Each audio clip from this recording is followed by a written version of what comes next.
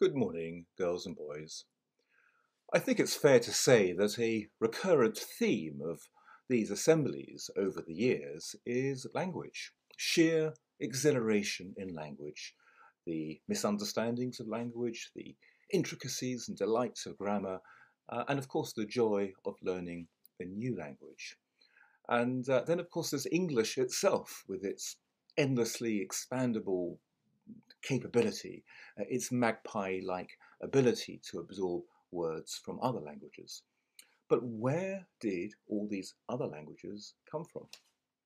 It's generally considered, believe it or not, that there are at least 6,500 languages in the world, possibly even nearer 7,000. 7,000 languages in the world.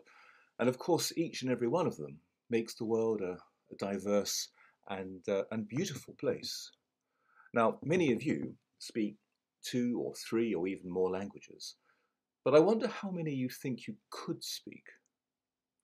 The most remarkable linguist I ever knew was a man called Bobby Brenner, and he spoke 18 languages, and I mean really well, with complete mastery of about half of them. In one evening, I would hear him answer the phone, and he'd speak Portuguese, and then Russian, and then German, and then Japanese, and then Chinese. It was quite extraordinary. For the human brain can do exceptional things, if we train it, of course. But where did all these languages come from? Well, this is really where I'd like to refer you to the Bible, and in particular, the Old Testament and the book of Genesis. And Genesis was a means of explanation for the world for many thousands of years. Now, the account of how languages began, that account differs from the account that modern scientists and thinkers give us.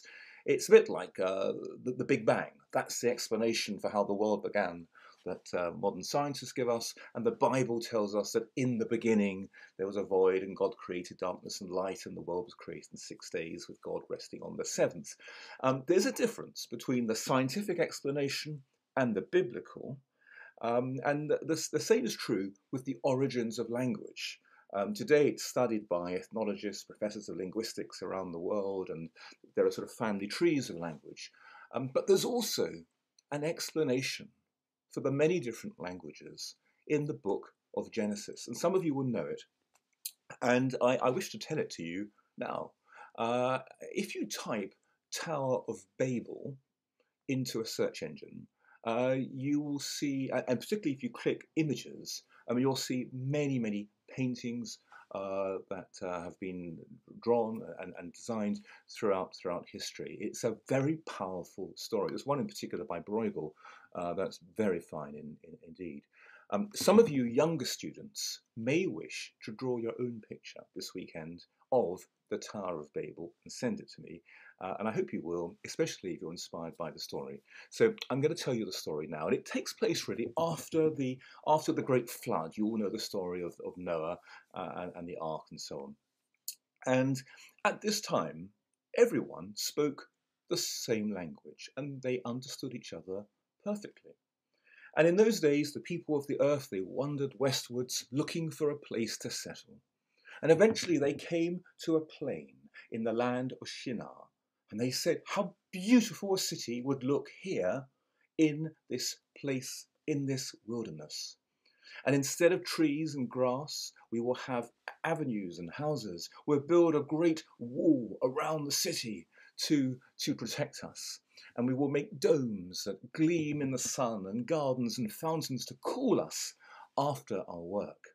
We will sink wells deep into the earth, and we shall build towers that reach high. And we will begin, these men and women thought, we will begin by building a tower that will be so high that it will reach to God himself.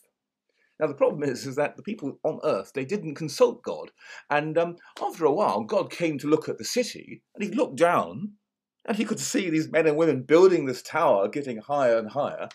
And God was not very happy about it. If men can do this, God said to himself, there is nothing that they won't be able to do.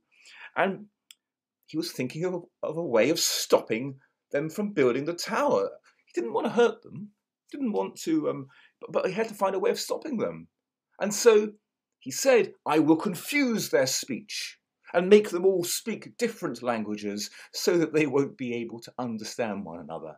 You try building a great tower when everybody speaks a different language. That's a sure way to put an end to a project. And that's what happened. Suddenly, not one person could understand what anybody else was saying. There was terrible confusion in the city, and all the work stopped, and the people went off in different directions and scattered themselves all over the face of the earth. The city, which was left unfinished, was given the name of Babel. And some say it's the place where God had made a Babel out of the inhabitants' speech. It's a terrific story, and I commend the Tower of Babel to you, and I hope that some of you will carry out some research over the weekend and perhaps send me a picture or two. Have a lovely day, everybody. Goodbye.